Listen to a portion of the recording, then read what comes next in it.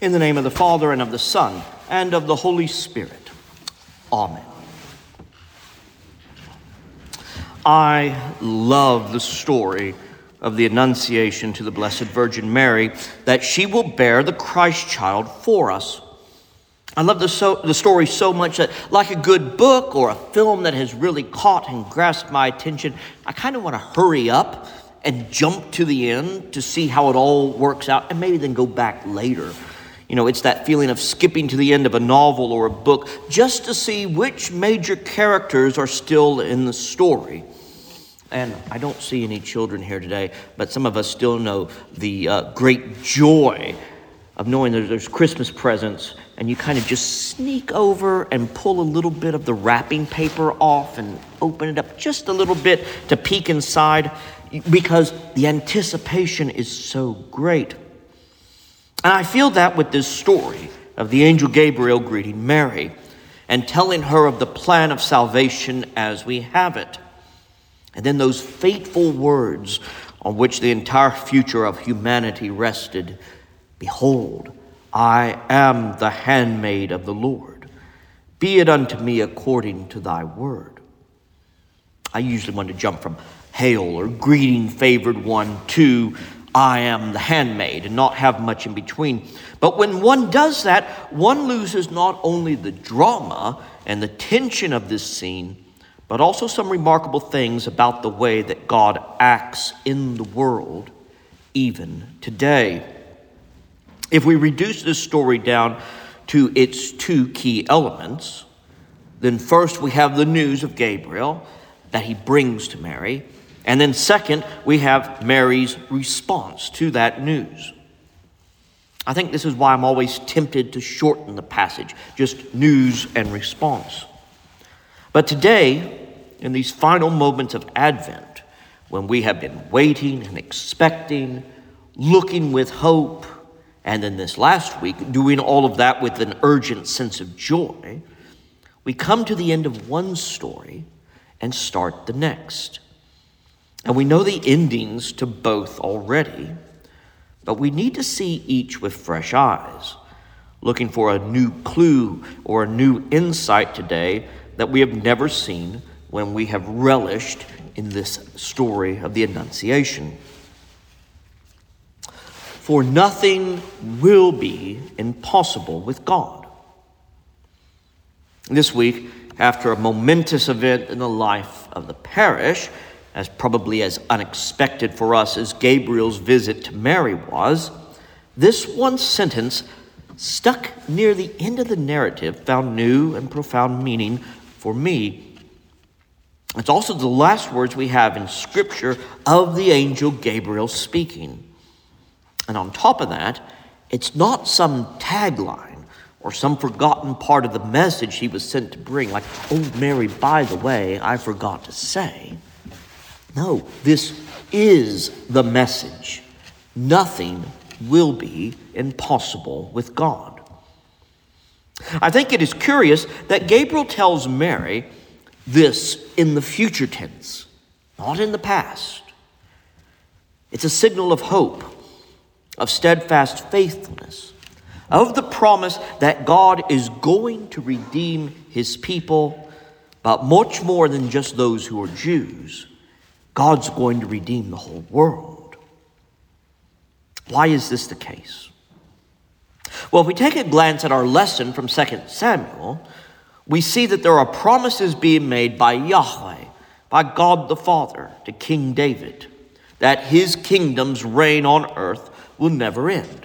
We call this the Davidic covenant, the promise of an heir to David's throne and of David's line ruling not just over a parcel of land or a temporary earthly kingdom, but that the Messiah, the anointed one, the Christ, will establish God's rule and God's justice here on earth forever and forever.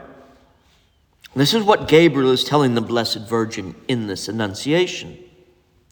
This is also what Mary understood, that the prophecies of years and centuries gone by were now going to come true. And as one of my favorite authors happens to put it in the mouth of a hobbit that everything sad is going to become untrue. If we now return to that phrase, nothing will be impossible, we can look back through the pages of Holy Scripture, both the New Testament and the Old Testament, and see that in this moment, every prophecy from the fall onward is about to culminate.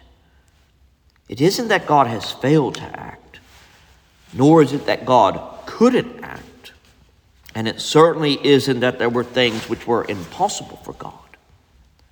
Instead, this is a forward-looking promise based upon everything that had come before, from creation until that fateful day in Nazareth, and the assurance that God will not fail.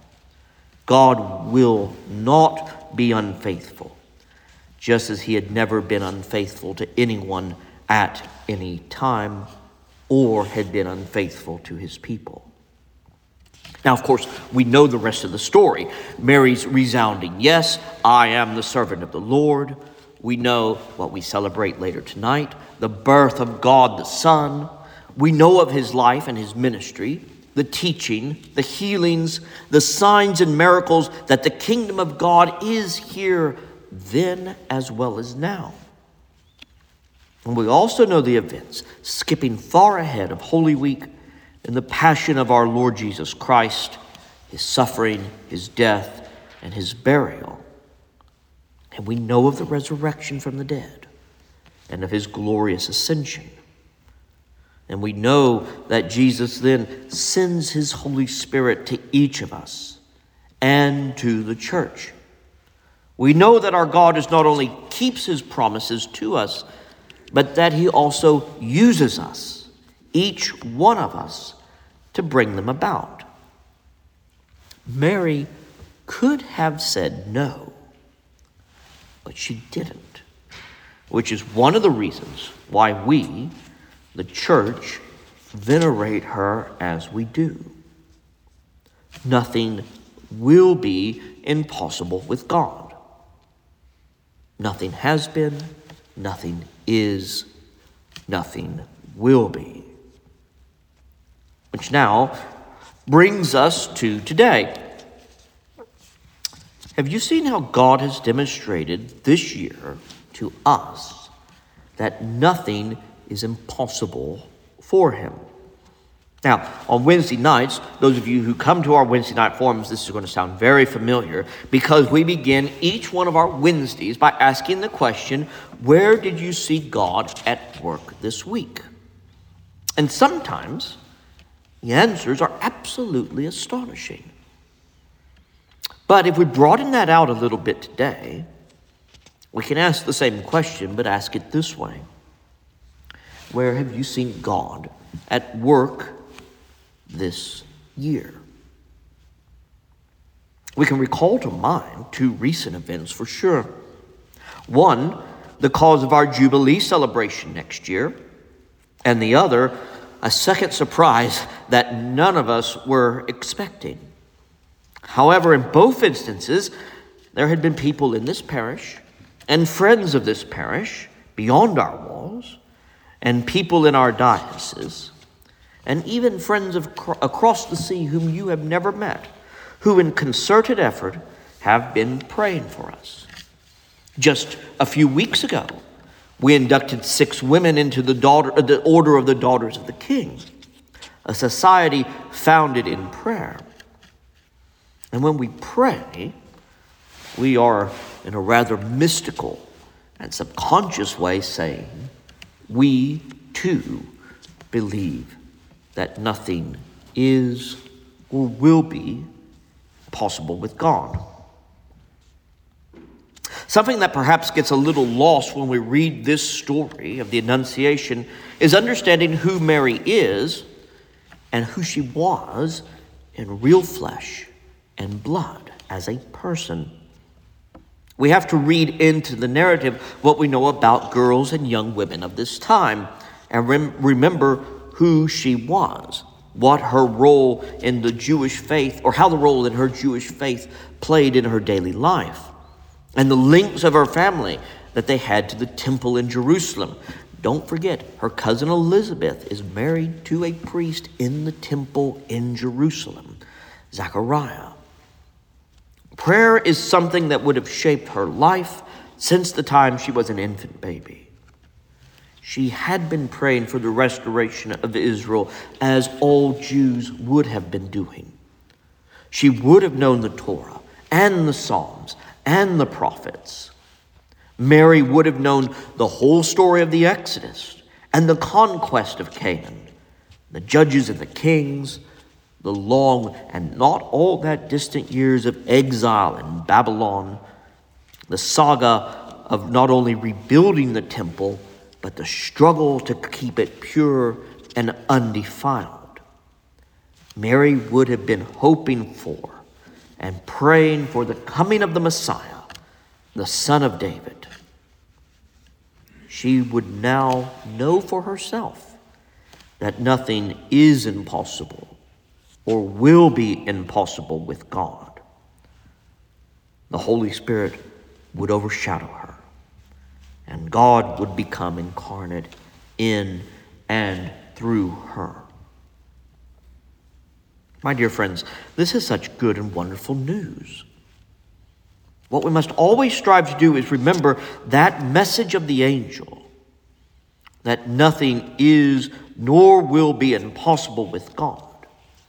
It is through faith in that promise that we go to God in prayer and lay out not only the hurts and cares of the world and in our lives, but also the dreams and the desires of the world and this community of faith. And when God does answer, when God stretches out his arm and shows us that he can do anything he chooses, it is always too wonderful for us to believe. If you don't believe that, think about the last month or so here in this parish, or just gaze just there at the gift of this beautiful instrument given to us this past Wednesday. The power of the Most High will overshadow you.